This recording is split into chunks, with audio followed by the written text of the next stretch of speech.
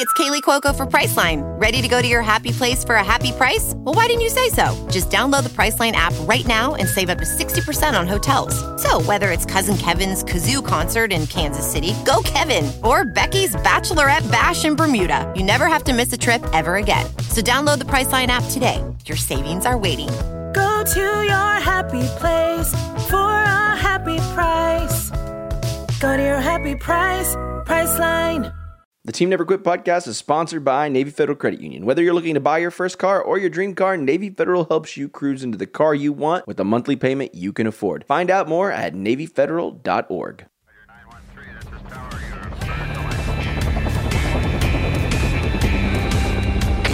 Team Never Quit. Team Never Quit Radio. All right, everybody, welcome back to the TNQ podcast. I'm your host, Marcus Luttrell. Every week, it's my job to fire you up, to ignite the legend inside of you, and to push you to your greatness. Join me every week as I take you into my briefing room with some of the most hard-charging people on the planet. They're going to show you how to embrace the suck of life, teach you the values of working your ass off, and charge through whatever life throws at you. This is the Team Never Quit podcast. So buckle up, Buttercup.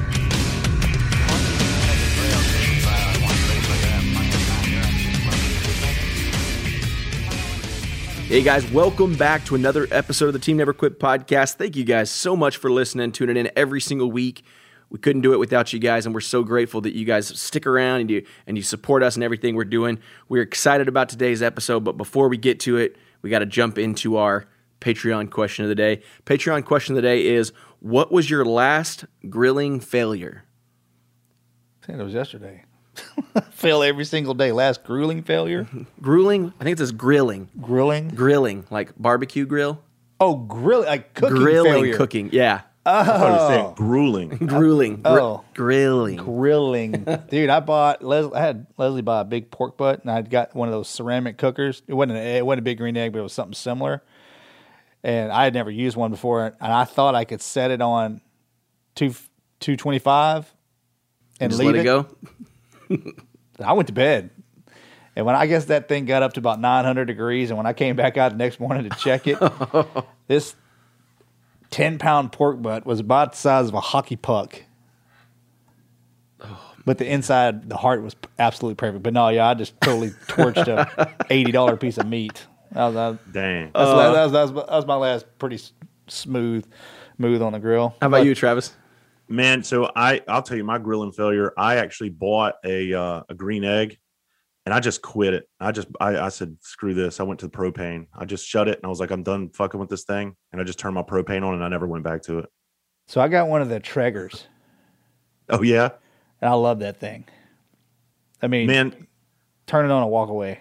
I can't get my green egg. So I built this custom kitchen thing all by myself around it. And I don't know why, but everybody talks about how easy they are to set the temperature on. No, they're not. And I tried really hard, but mine will not get the temperature set correctly. And I think it's because of the airflow. The way that I built this thing, there's no airflow coming in at the bottom. I have an open space, but I don't know what it is, but I cannot get the temperature adjusted. So I just shut it. That thing's been closed for about 2 years. Yeah, that's the exact same reason I did that. You just send it to me. I'll take it. I'll take it off your hand. I tell you what. I tell you what I did do with that Traeger. You have to clean them out every once in a while because the pellet dust will get in there and catch on fire, which mine did. And I had about 7 briskets of grease on the foil at the bottom. And when I opened up the pit to start cleaning it out, and I lifted that foil up, and all that fatty boiling grease hit me in the leg. Oh, it looks like a napalm burn. I mean, it's really bad. Like it went like holes, 3rd degree, black. Dude, that's like hot grits. You ever had a hot grits on you? Yes, on your hit the chin. Yeah. Oh, it hurt. I mean, it hurt for a second. Then it burned so deep it quit hurting. Oh man. Yeah. All right. Well, there you go. Those are the grilling mistakes we've made recently. Grilling. Hey guys, if you want to ask a Patreon question, head over to patreon.com/teamneverquit. That's where you can get some bonus content, some really cool swag, and you get some behind the scenes content. If you don't already, make sure you join us there. Hey, we got a great guest in store for you guys today. Marine Corps veteran, former police officer and firefighter, and author of Create Your Own Light, Travis Howes is an international touring comedian and motivational speaker who has been igniting top stages around the world with laughter and inspirational messages for over a decade. Travis, what's up, man? Welcome to the show. Man, got the whole bio in there. It's I all appreciate here, it, man. Sounds official. Shit's legit. You got to see That these is printouts. legit. This thing says classified on it. It's got your name on it. What's Oh, that? sweet. Oh, yeah. It's a big deal, man. We don't fuck around. No, apparently not. No, absolutely not. I got to ask right out of the chute, man, what was it like? Because we're going to get into everything because you're a former, you prefer former or prior Marine? I always ask. I like to say Marine Corps veteran. Marine Yeah, Corps there you go. veteran? Okay. Not Yeah, former. because when I was in, you were called a former Marine, but then one of the commandants changed former Marine, changed former Marine to you're always a Marine. Once a Marine, always a Marine kind of thing. So they don't say former anymore. Oh. Ex Marine. Some people go crazy when They'll they hear get you ex sla- I'll Marine. get you I'm not that slapped. dude. I Yeah. don't get all crazy, but some people will kick your ass over shit like that. I don't. So it's former Marine now, or no, excuse me, and now it's still Marine Corps Marine veteran. Corps It's very veteran. fucking confusing. Okay. I just whatever people say. Like I ask, one of my best friends he's the sergeant major out at First Bat now. Just took over. Really? Yeah, and he tune you up if you ex-Marine it. So that's a shout. Yeah, out he to get him. you? Oh, he's still to this date, and I'm a civilian. Kind of pisses me off. You do it just to poke him? I like to poke the bear because he was my gunnery sergeant when I was going through officer candidate school. So he like always was redlined pissed perceptually. Obviously they have you guys Marines have talents, especially the gunnies, to kind of just play the game. Mm-hmm. So now every chance I get, I like to. Oh, I'll show up without a shave and a gig line that's all thrown off, and boy, man, that's. Fuck around and get knife handed. Oh man, quickly. Yeah, I'll circle back. What I want to ask you is because you're a Marine Corps veteran, firefighter, police officer, and then now you're a stand-up comic. Yeah. And I saw the episode where you're talking about you pissed your pants the first time. Was that the first time or just one time you got up on stage and you said you pissed your pants? Or was that real? That was just one time, man. But now that I'm getting older, I'm like in my 40s now. So like I got to go a lot now. And so sometimes like I can't shut this thing off. And I got to be careful because you'll get the dribble. I like to tell people when I get, so I've been have you ever had the back of your knee? That's what I asked. Like, have you ever had the back of your kneecap start to sweat? Because you're either in a life-ending situation or a career-ending situation where you either forgot, you're not getting the crowd's attention, and then shit goes real south. The only part of your body that you will start to sweat is the back of your knees, and then you're in trouble. Yeah, you walk around there like people see the back of your knees wet through your pants. Yeah, like what's going on down there? Like you've been wading through water. How was it? How was the first time you jumped on stage?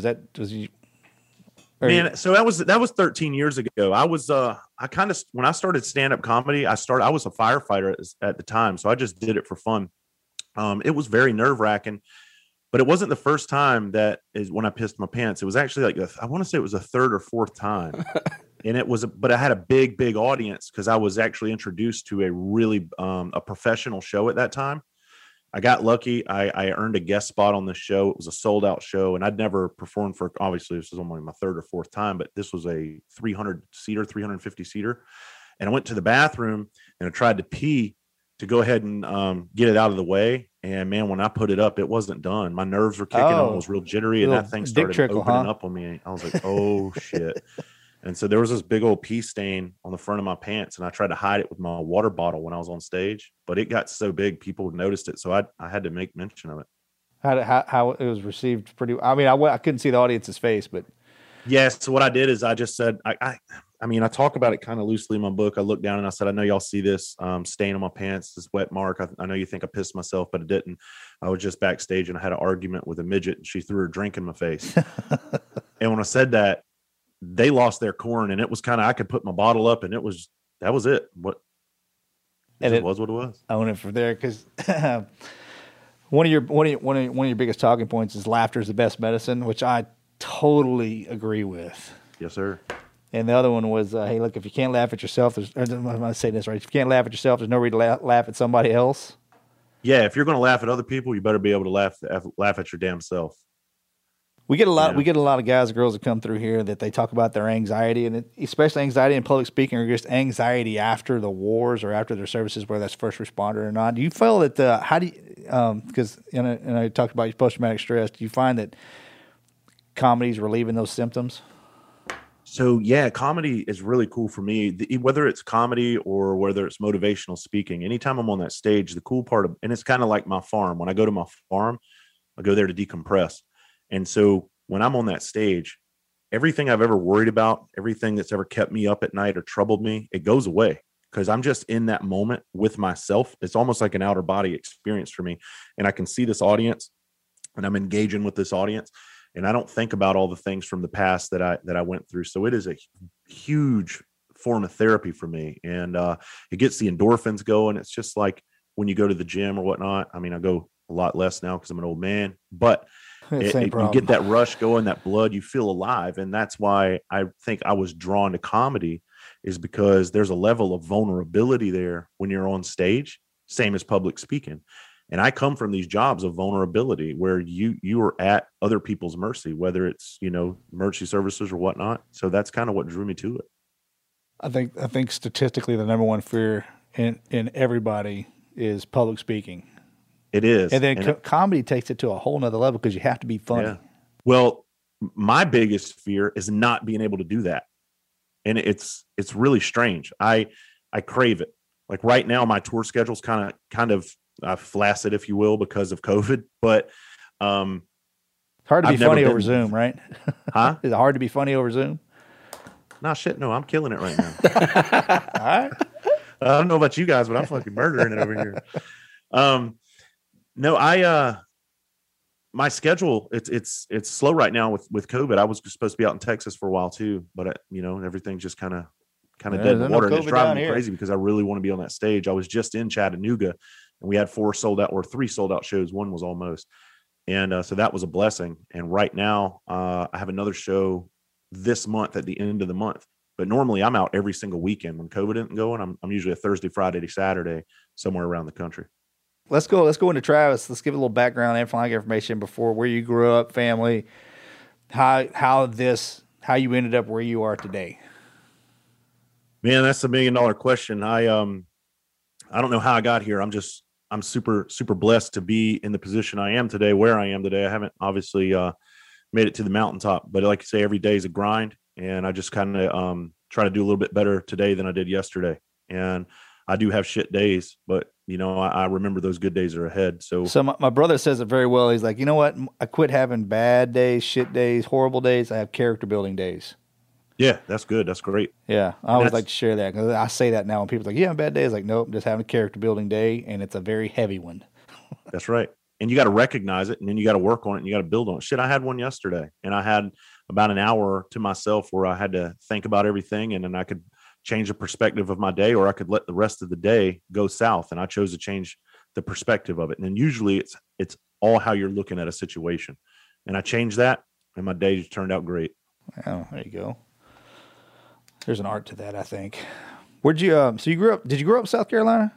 Yeah, man. So I grew up in a small town called Bluffton, South Carolina. It's not so small anymore, but when I lived there, it was just one kind of road running through, no red lights. We had one intersection with a stop sign, and everybody knew everybody. And it's nothing like that now. It's become a big tourist place on the East Coast. It's connected to Hilton Head Island, South Carolina. Uh-huh. Yeah, I don't even recognize the place anymore. Yeah. Grew up brothers, sisters. What are we looking at? I had one older sister, 3.5 years older. So I did a lot of Barbie doll shit when I was young, man. I grew up typical Marine. Oh, there's one. There's one. Yeah, we're all questionable. It is what it is. So I think that's why I'm secure, because I also had an aunt. She was a stripper. This is a true story. And she would put this clip-on ponytail on the back of me and put me in these high heels and call me Traveline and make me dress around and act like I was dancing. And I couldn't have been fucking 8 years old. And my poor dad, man, he was like, I got 2 daughters over here. My aunt that was a stripper. This is a true story. This was all in the trailer park. That's bad. That's almost, I'm going to have to write that one down because that's almost as good as, hey, hold my beer. Yeah, that's right. Hey, man. That was all taking place in a little trashy trailer park I grew up in outside of a cornfield in Bluffton, South Carolina. So lots changed since then. Yeah, you got military in your family? Yeah, so no Marines. My grandfathers were both in the Army. One fought in Europe, and one was in the Normandy invasion. The other was in the island hopping campaigns. Oh, both sides. Nice. My uncle was in the Army. My father was Air Force, and I was the only one that went in the Marines. Good to talk you out. Your daddy sounds like the smart one if you joined the Air Force. He was, man. He's definitely a lot smarter than me. That's what we tell everybody on our side, too. Is like, look, hey, man, if we give you any advice, join the Air Force. I know that's what I would do today. You think I should be a Marine? Fuck no. Go in the Air Force. Absolutely not. You're Be a gonna be, Marine. you go to the Marines, you're going to be grinding for the rest of your life. You can't wash it off. Can't sleep it off. And, The Marine and your body's going to hurt. You're going to feel like a 95-year-old man when you're 43. Yeah, sound like an old Buick firing up first thing in the morning. That's right. So after high, you an athlete growing up? Yeah, so I played baseball, played all the sports, little league baseball, football. I raced dirt bikes. Man, shit, I was on a bowling league. Wow, you're the first. Right. Yeah, so I did all of that. But going into high school, I got out of sports because I was, more into chasing girls and cars and being an asshole class clown. I talk a lot about that in my book. So that's kind of. So you comedy. You come up through comedy, right? I mean, just class clown, make the family laugh. I'm sure going into the department. Yeah, too. I was always center of attention, man. And it was like, so we watched a lot of Richard Pryor and Eddie Murphy when I was little. And my mom would, she in the background, she'd be like, don't let him watch that, or don't let him listen. And my dad's like, shut the fuck up. You'll hear it anyway. This is important shit right here.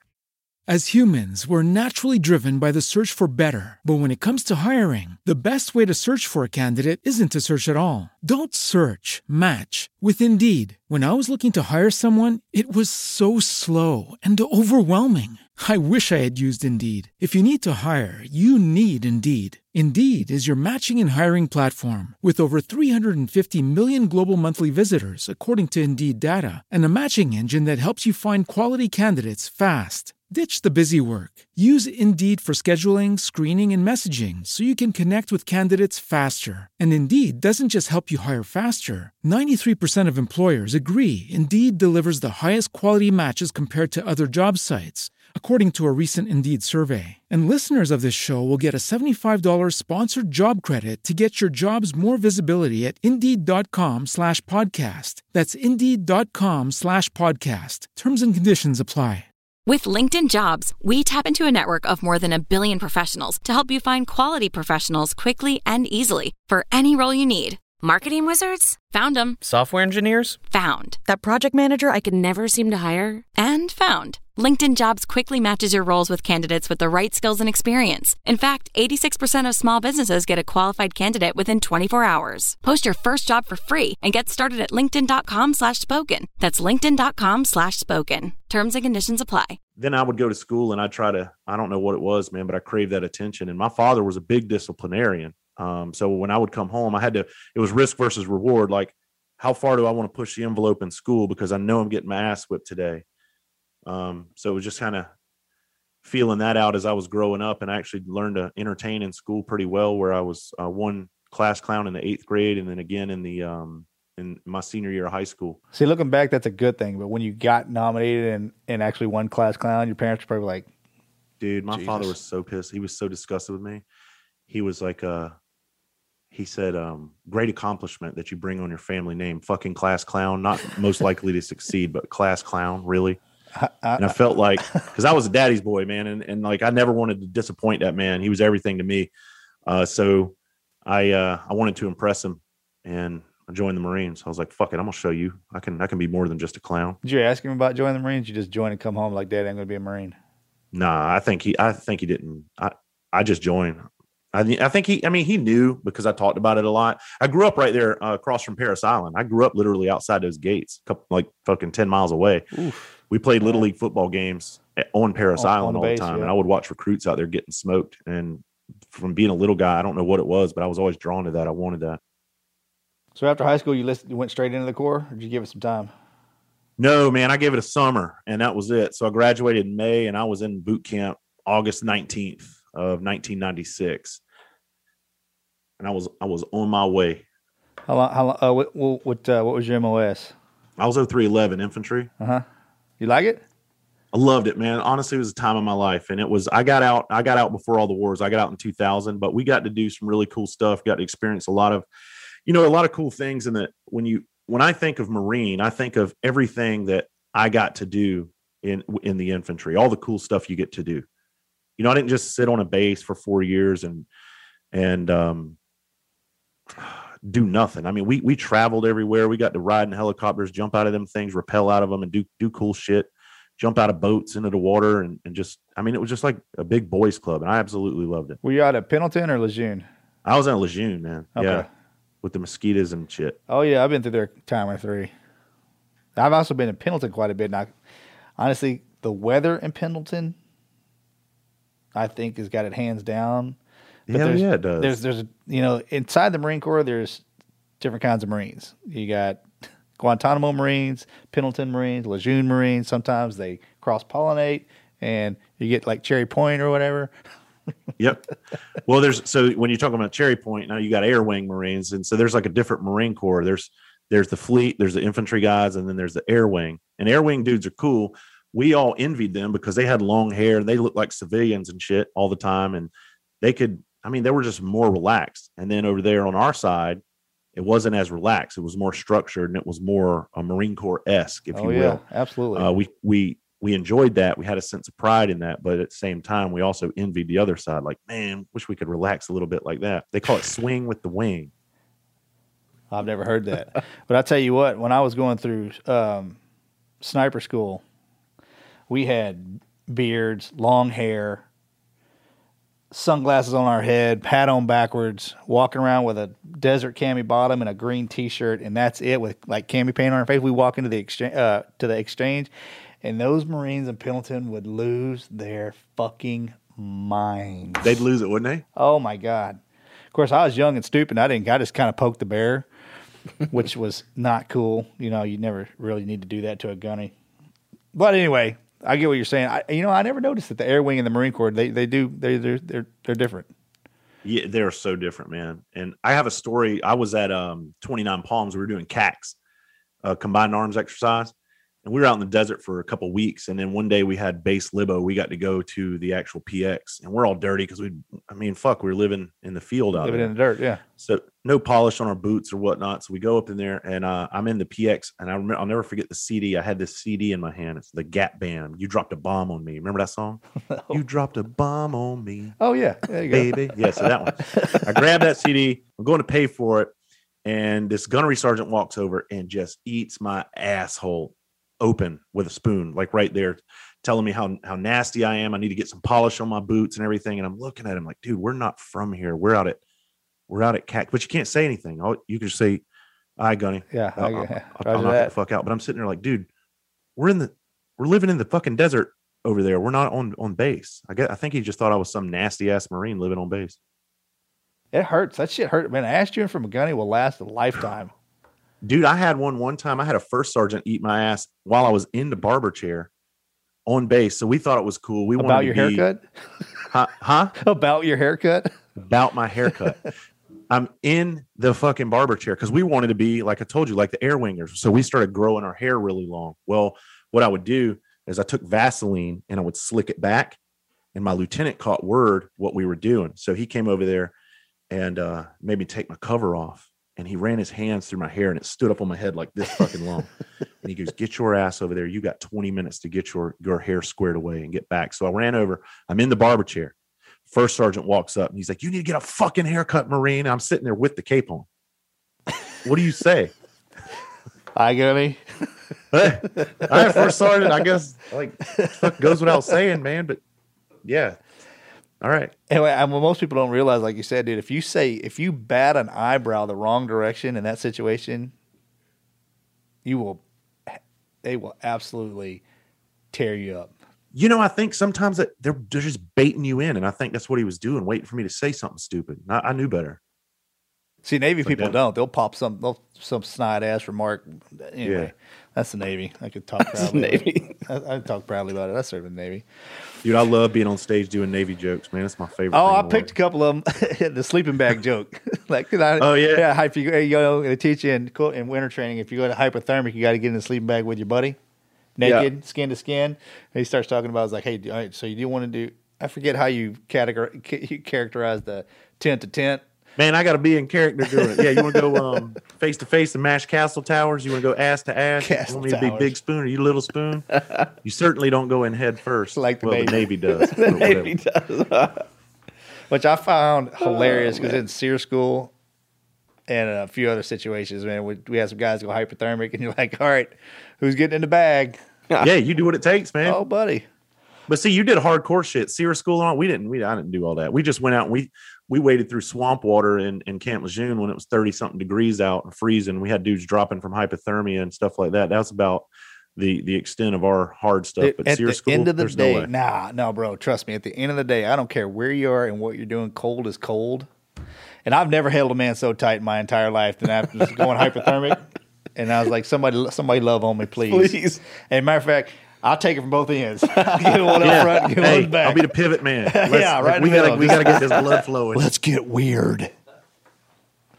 We're trying to survive. This is staying alive. Turn the Bee Gees on, baby. This ain't no big deal. We're in yeah. Drawing popsicle sticks to figure out who's going in. God, no. Yeah. I mean, it's honestly at that point, Just do it. People will do it immediately, and you really don't appreciate. You really can't appreciate it unless you've been that cold. Yeah. And then being able to rewarm yourself through somebody, man, you're just like, oh yeah, all day. You're like, long. whatever. It ain't gonna be weird. So That's why, man, you don't make friends like you do anywhere in the military. that's true. That's a true It's statement. nasty, but it's good. You know so much about everybody in and around you. It's a different kind of caring. Yeah. And you know what sucks, man, is like, well, I talk about this a lot on my little podcast that I do. I talk about how it's hard for guys like me, like, and I can't speak for you, but I know our type of people, we're more comfortable around our type of people because we've experienced these things.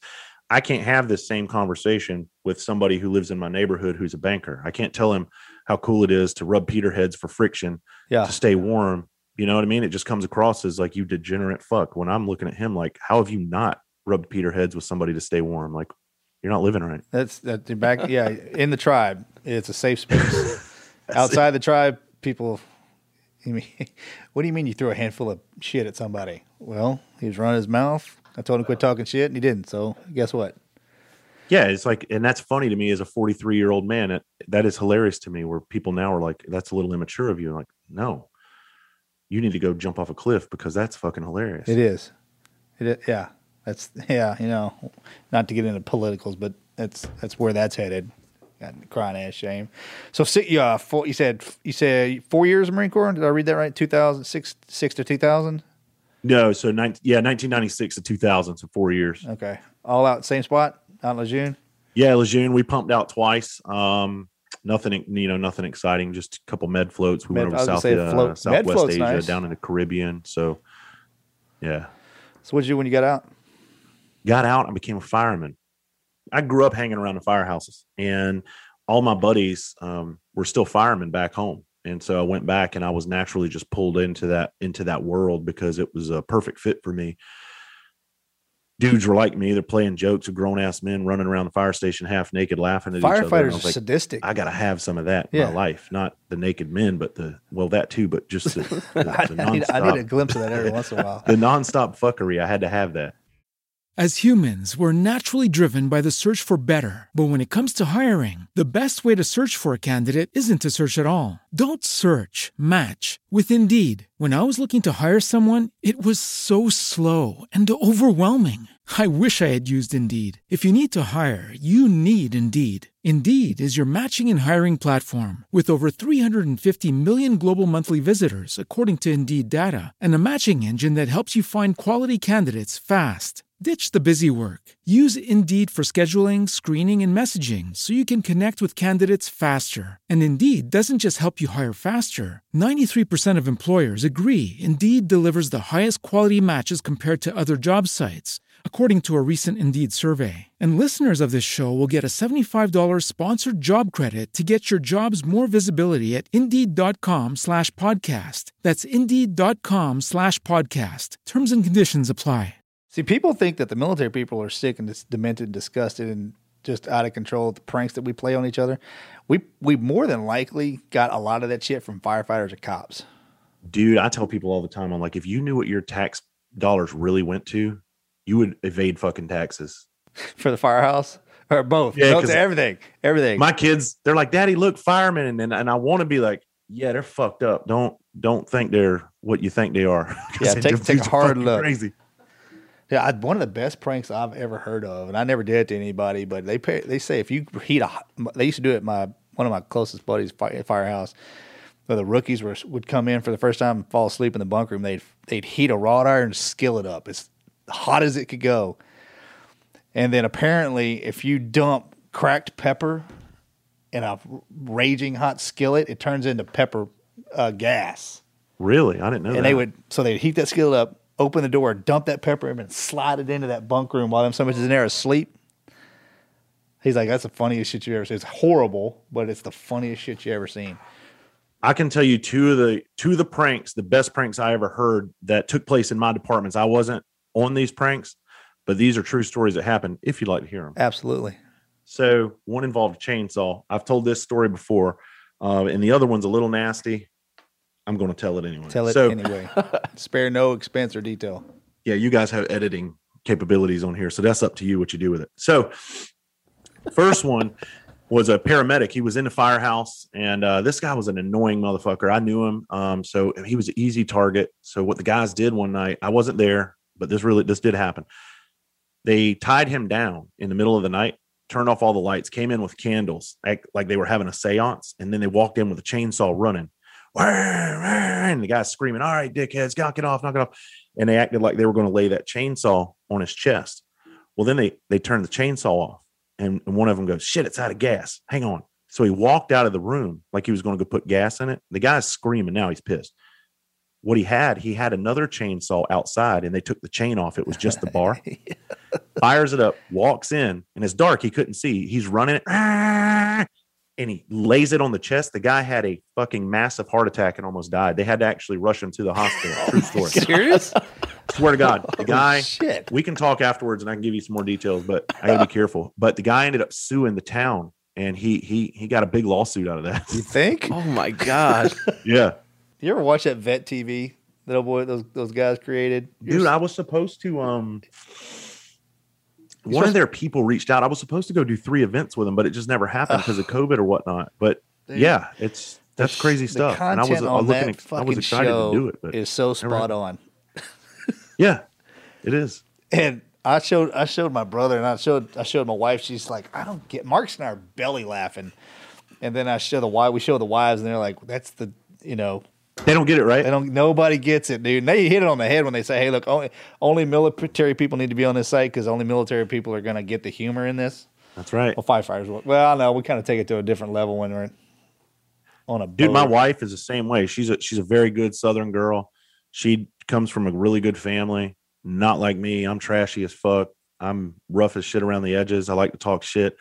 I will say the most outlandish stuff, and she looks at me like, what in the fuck is wrong with you? And I'm just laughing by myself.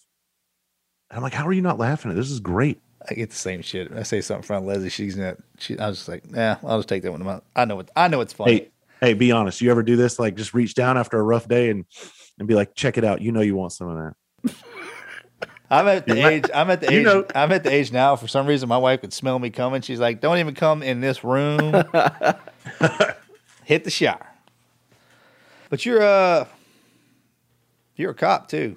You got kind of like a trifecta, man. You're a cop, a firefighter, and a Marine. I was a cop in the early 2000s, and I was a cop when being a cop, you could still be an effective police officer, and you didn't have to worry about cell phone cameras ruining your life or your career. You could actually go out and do your job, and we did it appropriately.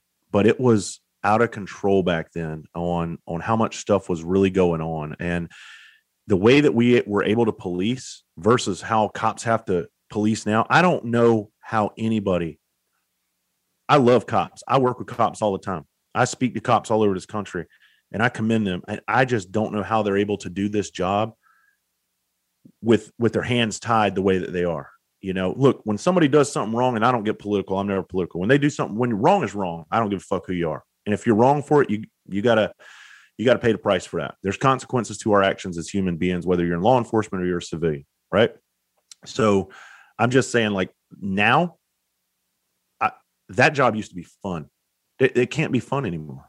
No, I teach police officers at the university up the street, and police chiefs and executive level, and I feel for them. Yeah. They're the most hated people in the country, most likely, depending on the day, what day of week it is. And I always give them the satisfaction, I hope, by saying, hey, look, I served my country, went overseas, but I got to come home, take my uniform off, chill out, get drunk, chase girls, do whatever I want to, act like an ass. And then a year and a half later, maybe I'd go back over. I was like, you guys get up every morning, put your badge on, walk out the door, and you deploy out your front door every morning. I was like, and you don't stop. That's funny you say that, because when I speak to merch services, I talk about that all the time. And I'm like, when the military deploys, they go over, they leave that shit over there. Of course, they bring some of that baggage back, but they don't have to live and thrive in the environment that fucked them up, And these cops, they have to go out there and be professional in an environment that is consistently fucking them up. And they have to make the right decision, the perfect decision every single time, in a split decision at that. We sit here and talk about this all the time. We can Monday morning quarterback what somebody should have done in the heat of the moment. But if you've never had bullets flying at you, if you've never had a man fighting you for your weapon because he was going to kill you, you don't really have a fucking opinion, in my opinion. And nobody does, except for the individual on the X right then. Right. You can't tell somebody how they were feeling in that moment. They're like, well, he didn't feel like his life wasn't in it. How the fuck do you know his life wasn't in danger? I've fought for my life, and many, many times as a police officer, many times. And it's a scary fucking situation. And the hardest part about that is turning that shit off. And 5 minutes from them, you got to go to a fucking barking dog call. Right. And you got to be composed. When all that juice is running through you, and you know what it's like when you're fighting for your fucking life.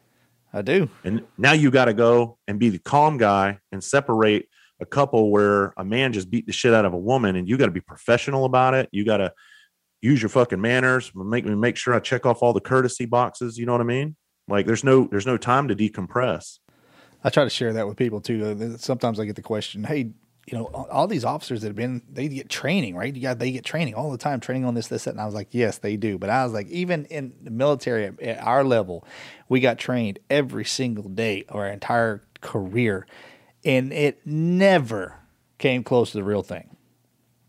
You see this new goofy shit they're doing in LaGrange, Georgia, and I don't know how true it is, but I saw it on police posts.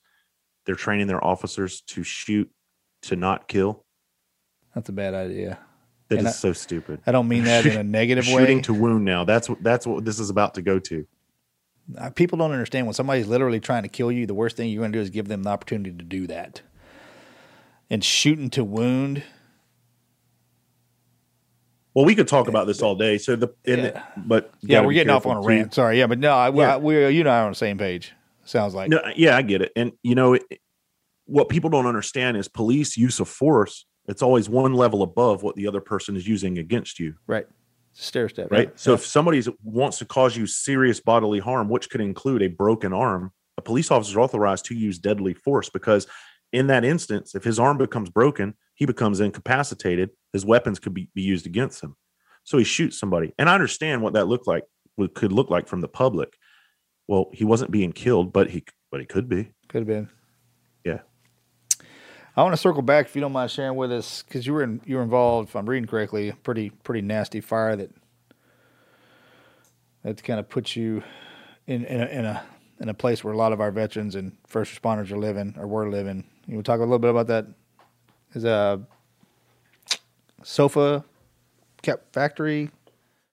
As humans, we're naturally driven by the search for better. But when it comes to hiring, the best way to search for a candidate isn't to search at all. Don't search, match with Indeed. When I was looking to hire someone, it was so slow and overwhelming. I wish I had used Indeed. If you need to hire, you need Indeed. Indeed is your matching and hiring platform with over 350 million global monthly visitors, according to Indeed data, and a matching engine that helps you find quality candidates fast. Ditch the busy work. Use Indeed for scheduling, screening, and messaging so you can connect with candidates faster. And Indeed doesn't just help you hire faster. 93% of employers agree Indeed delivers the highest quality matches compared to other job sites, according to a recent Indeed survey. And listeners of this show will get a $75 sponsored job credit to get your jobs more visibility at Indeed.com/podcast. That's Indeed.com/podcast. Terms and conditions apply. Yeah, it's a tongue twister. It's 3 S's, Sofa Superstore Fire. Yeah. I tried to say it earlier. It's like, nah, forget it. Yeah, it's a tough one. So my whole life, with emergency services, I was exposed to a lot of trauma in my years in emergency services. And first thing I always tell people is trauma is not a competition. I don't put my trauma on a pedestal over anybody's trauma, because there's people out there who have experienced a shit ton more than I have. But my trauma is my trauma. What I learned from it, what I experienced from it, is unique to me, right? So what I was able to do through all these years, just like most emergency responders, they're able to compartmentalize most of the traumas, or a lot of these traumas that they go to.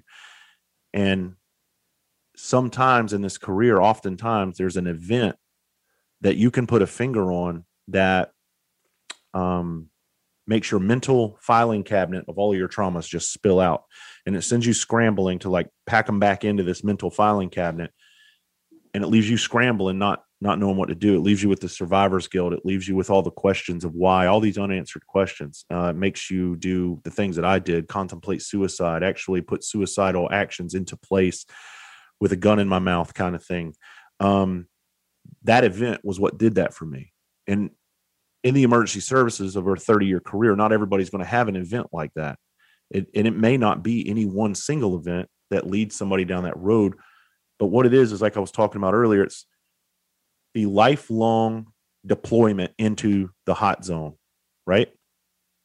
Where you spend your entire career seeing dead children, burned up bodies, mutilated animals, the worst of the worst scenarios. And then you got to thrive in those environments with your family, raise your kids, love your wife, go to the grocery store and pretend that you didn't just work that fatal collision right in front of that grocery store the year before where a child was hit and killed.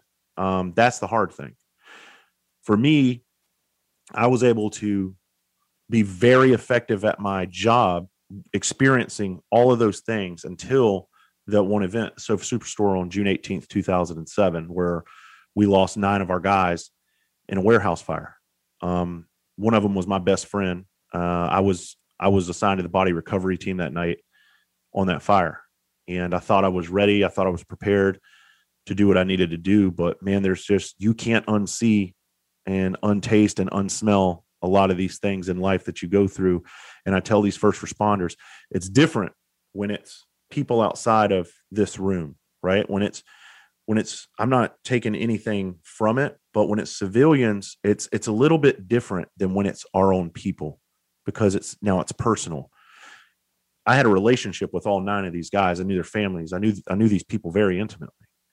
And so when you're looking at them and you're in a store and you're having to, when you look at them and you can't even recognize them because of the manner that they're burned in and the ways that their bodies are contorted. One of them, his head was completely burned off. His jawbone was gone. His helmet was burned off. And all we found was his teeth. And you got to identify this person that you have a relationship with. That's a level of, will turn some screws in your head that I can't even explain, no matter how much I talk about it. No, that's well said. And I often look for people who can articulate why there's a catalyst that just activates issues in the mind when it comes to emotional instabilities. And the filing cabinet spilling out because it got too heavy, that's a good one. I've heard nails in the floor, put more nails, opens up, water leaks through, that kind of thing. But that's well said. I'm sorry. Yeah, keep going. Well, so with me, sometimes I'll talk about, in grim detail when I'm talking with these fire departments or these military personnel or police departments. But, for sake of this, I don't think we really have to. But, we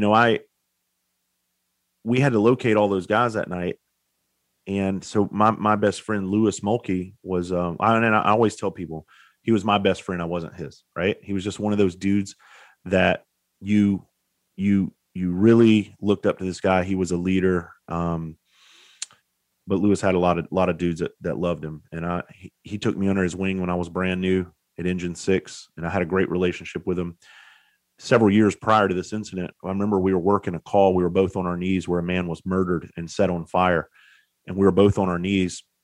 And this guy's skin was all over our fire pants because we had to put the guy out with a hose because his body was engulfed in diesel fuel or gasoline.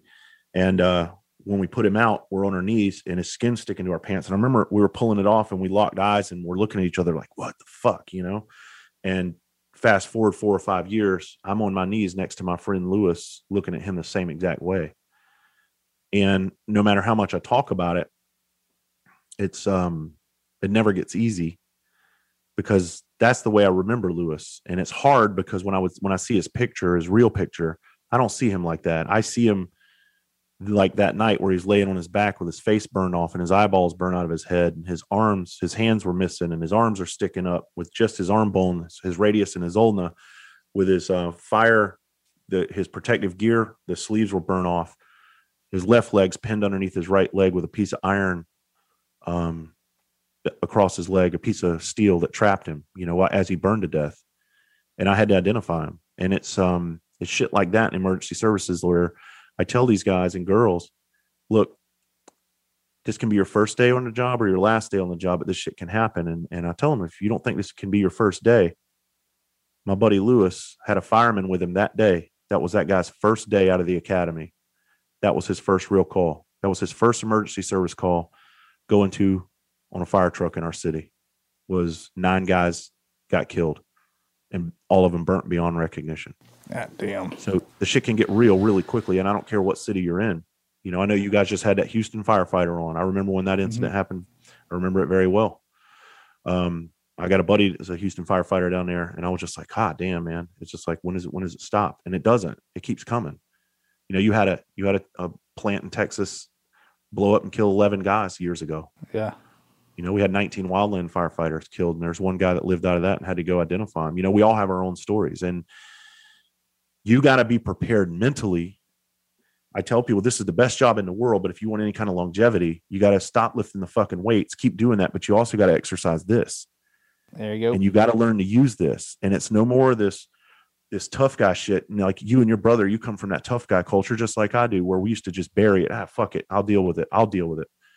Well, I think we all know by now, you can only handle so much until you really need help. And it's so sad that these folks in my profession aren't getting the help that they need. And they're going out and blowing their fucking brains out all over the country, because I see it and hear about it all over. It's an epidemic, but most people don't hear about it because it doesn't happen in their jurisdiction, you know, or really close to home. And that's the only time most people even hear about this stuff, but it literally happens in departments all across this country. Yeah.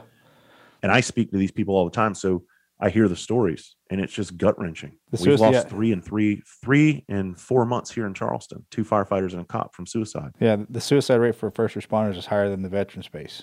It is. And I tell people all the time with the same thing, same scenario I'll go back to. It's like, look, you guys are in the fucking hot zone every day you're here. You're deployed every single day. Every day you step out, you know, when not taking anything from the military, but they get to leave the actual action over there. They got to come back, and at least they're in a safe environment, and they got to deal with their problems. But our emergency services people, they're not in a safe environment. No, it's their job to be in the bad one. So with me, that incident completely shook me. It rocked me, and I didn't know what to do, and I wouldn't get help. I wouldn't talk to anybody. I thought, all right, tough guy mode. You know, I'm not going to cover all the traumas that I'd been through in previous years, but I had experienced a fuck ton of it. So I thought, hey, I'm just going to have to deal with this and press on. Well, I didn't talk about it to anybody. Well, I started becoming physically violent at work. And when I say physically violent, I was assaulting a lot of people at work. And I don't mean gently either. I was attacking grown men on my job. And it was just kind of accepted throughout the ranks because of the times. Oh, that's just Travis. He's going through something. Well, it wasn't just Travis. Something changed in me. I was drinking. I was showing up to work drunk. I was a driver of a really big ladder company, a big ladder truck. I was drunk and driving my guys to calls.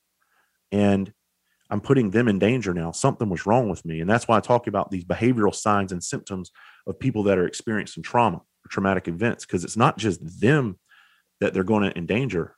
They're going to endanger other people's loved ones. And I was doing that selfishly, but I didn't know what to do, dude. I mean, I was so fucked up and scared. I was scared to get help because I thought it made me look like a pussy.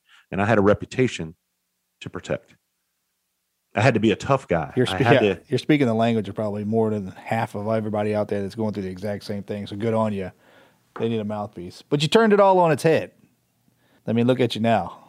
I did. What it did is it took me sitting in a room crying, drinking whiskey, calling my mom, telling her goodbye, and shoving a barrel of a Glock down my mouth, not wanting to live anymore. You guys talked about survivor's guilt with your last firefighter that you had on.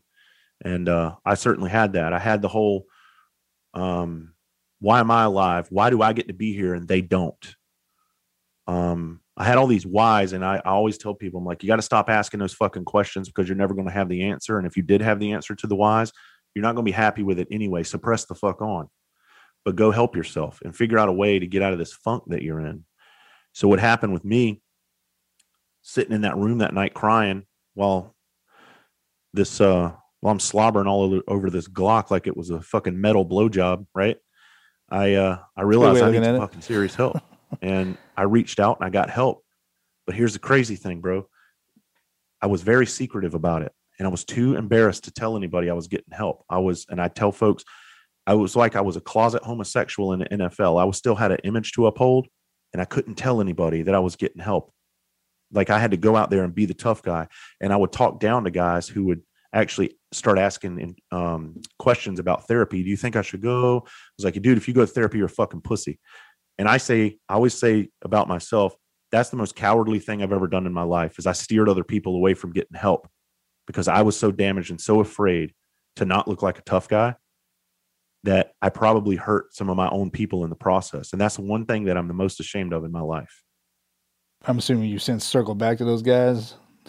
Yeah, a lot's changed. One, it took me maturing and growing up and realizing, dude, there's no honor in being the proud tough guy. It doesn't get you anywhere but dead. And all it does is hurt everybody around you.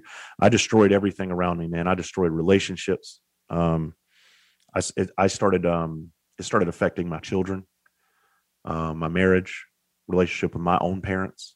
And that's what we do. We start shutting down. We don't know how to communicate. That's why I talk about in these classes I teach, I talk about communicating through trauma. It's not easy, but it is very necessary. And we communicate with people we love, and we got to learn to communicate with people at work to let them know that something isn't right with us, something isn't clicking. And we got to figure out a way to work through this versus just burying it, putting up walls and pushing everybody away. Because with me, I made it everybody around me is fucked up. Travis Howes is fine. Y'all just can't deal with me, and I'm good. But that wasn't the case. Everybody else was fine, and I was fucked up. But it took me doing a public speaking event about signs and symptoms of post-traumatic stress in 2016 for me to realize just how powerful that what I'd been through was and what it meant to other people.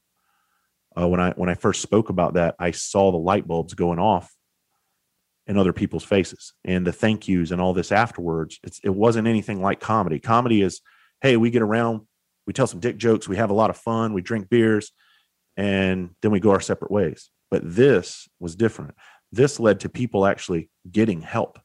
This led to people coming up and saying, dude, after hearing you speak, I went and talked to a therapist. I was on the verge of killing myself, and I've completely changed that. And I've worked things out with my family, my kids, and I'm better for that. Not saying that I have the ultimate powerful message. That's not what I'm getting at. But it takes people like us who have experienced things to get up and to put that pride to the side and share your story for a moment. Because I promise, like you said earlier, there's a lot of people like us that it will resonate with. Absolutely. And that's how it turned into this speaking thing and teaching courses. And that's where my heart is. That's where my passion is. It's amazing how you kind of open yourself up to getting on stage and doing comedy coming from that black hole. Well, I needed it, man, because back then, bro, I was in a bad place. I was drinking so much just to be able to go to sleep because the nightmares that I was having. I was honestly scared to go to bed at night, and I would cry like a baby sometimes because I was afraid of what was coming for me. And I know how stupid that sounds, but I knew what was coming for me in the middle of the night. And they don't train you in the police academy. They don't train you in the fire academy how to unsee this shit from at 2 a.m. in the morning when you're trying to sleep. They don't teach you how to deal with that. You know, the mental health courses that they give these guys is kind of a fucking joke. They give them pamphlets, they give them these books, and they're like, well, you need to do A, B, C, and D. But it doesn't come from dudes like us who have experienced it and who have lived it and tells you the real gritty truth about this. You're on your fucking own. And if you try to handle it on your own, you're going to end up eating a bullet if you don't get professional help.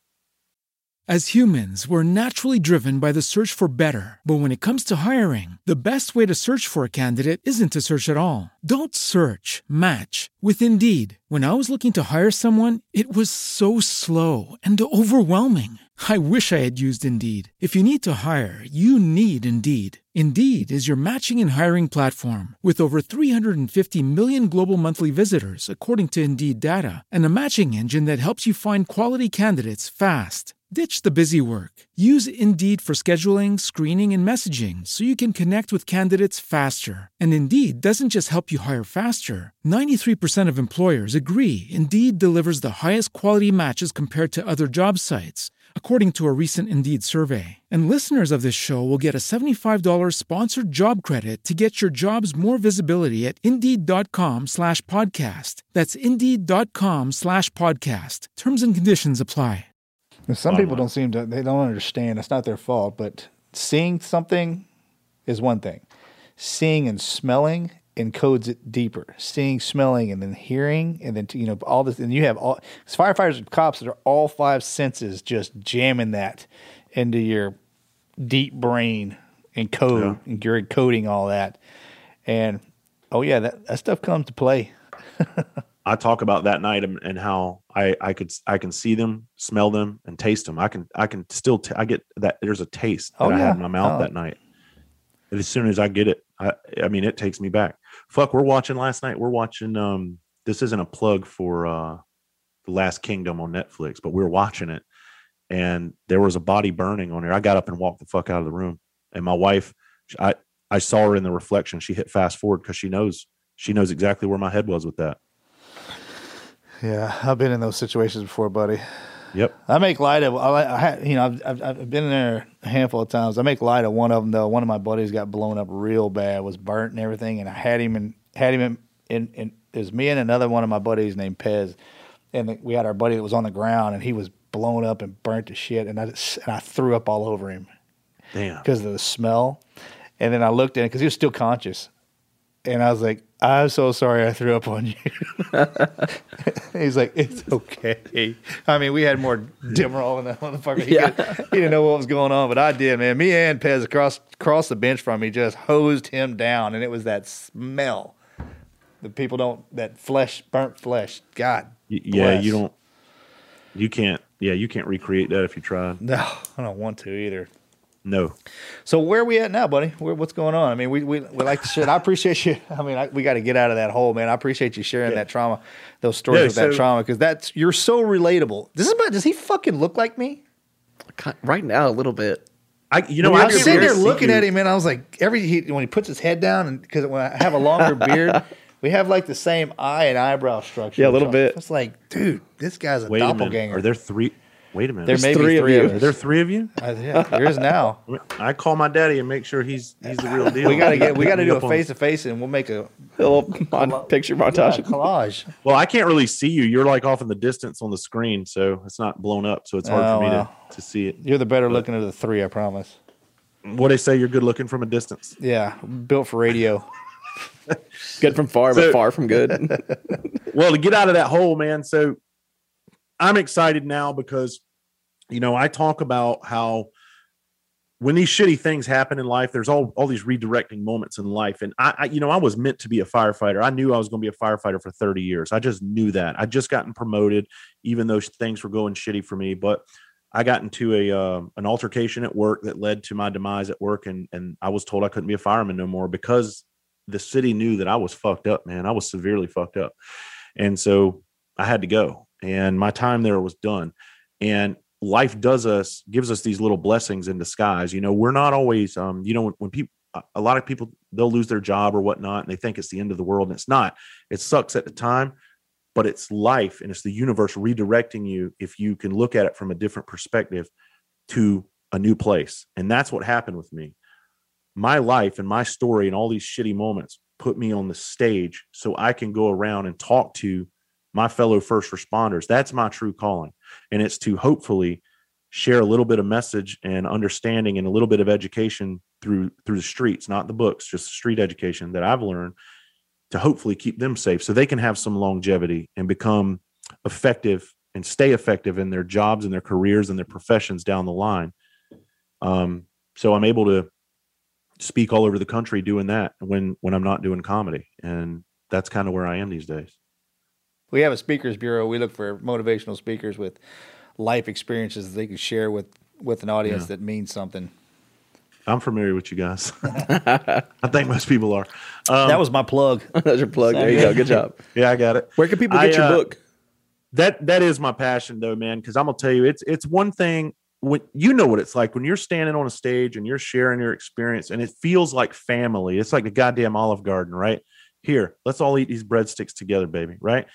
And I'm not sitting there with people that I don't relate to. I'm usually in a group of people that are fucked up just like me. They just don't want to talk about it and they don't have the answers. Well, we can't be that old Vietnam mindset where, hey, I'm just going to keep this shit to myself and I'm going to go out here and slap everybody in the fucking neighborhood. And then when I come home, people are going to think that old man's just fucked up, because that's what we do. We end up going off on everybody and making everybody our enemy. But we're really good people. We just got fucking problems and we don't know how to deal with it. And the issue that I saw was I couldn't talk to anybody because everybody around me, my captain was on the body recovery team with me this is the 14th year.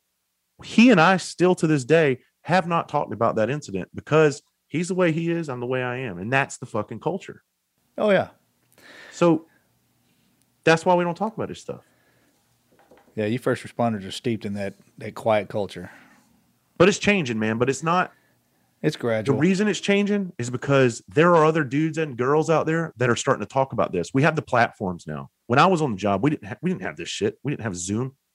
We didn't have fucking Facebook and Instagram. Well, we had it, but it wasn't used like it is now. I have a platform now, and I just choose to use it for a greater good, you know? So. Right on. My podcast, I titled that after the book, Create Your Own Light. And this isn't a plug either, but I never wanted to do a podcast, but people started coming to me, hey man, you need to do a mental health podcast. And I was like, well, if I do it, I'm gonna have fun with it. I'm not gonna make it about being crazy and shit. So I got like, you got to tie it in. Now. You have to, I mean, it's just like being back in the tribe again. We tie all our misery in with humor and fucking with each other. So you have to. That's one thing that you can do really well is teach the civilian population how it's appropriate to do that. That's what I try to do on my podcast, man. I talk shit and I tell people, I'm like, look, if you don't understand this, maybe you should try to figure out how to understand it, because I'm sure one of you knows a first responder.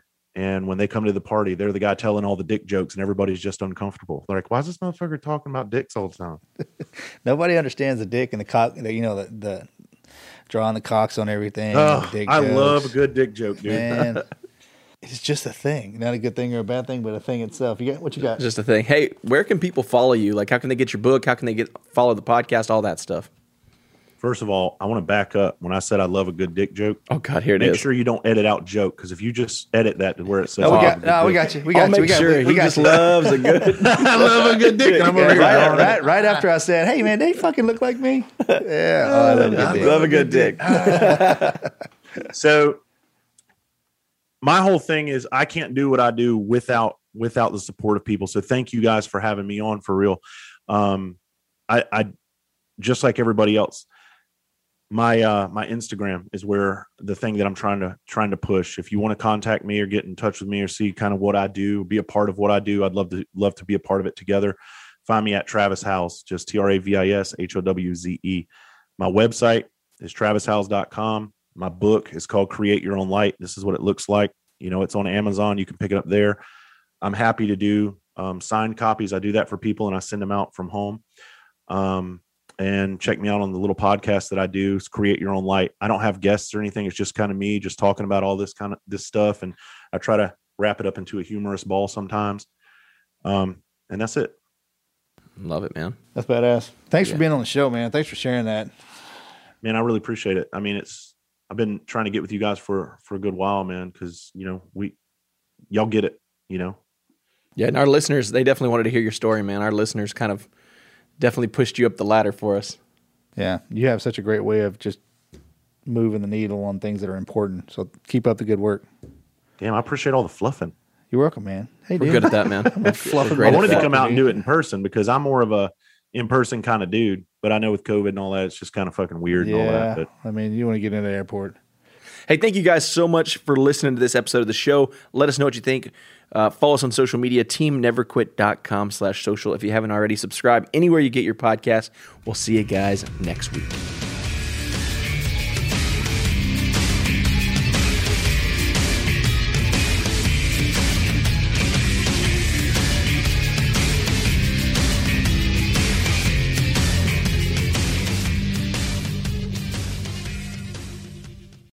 As humans, we're naturally driven by the search for better. But when it comes to hiring, the best way to search for a candidate isn't to search at all. Don't search, match with Indeed. When I was looking to hire someone, it was so slow and overwhelming. I wish I had used Indeed. If you need to hire, you need Indeed. Indeed is your matching and hiring platform with over 350 million global monthly visitors, according to Indeed data, and a matching engine that helps you find quality candidates fast. Ditch the busy work. Use Indeed for scheduling, screening, and messaging so you can connect with candidates faster. And Indeed doesn't just help you hire faster. 93% of employers agree Indeed delivers the highest quality matches compared to other job sites, according to a recent Indeed survey. And listeners of this show will get a $75 sponsored job credit to get your jobs more visibility at Indeed.com/podcast. That's Indeed.com/podcast. Terms and conditions apply.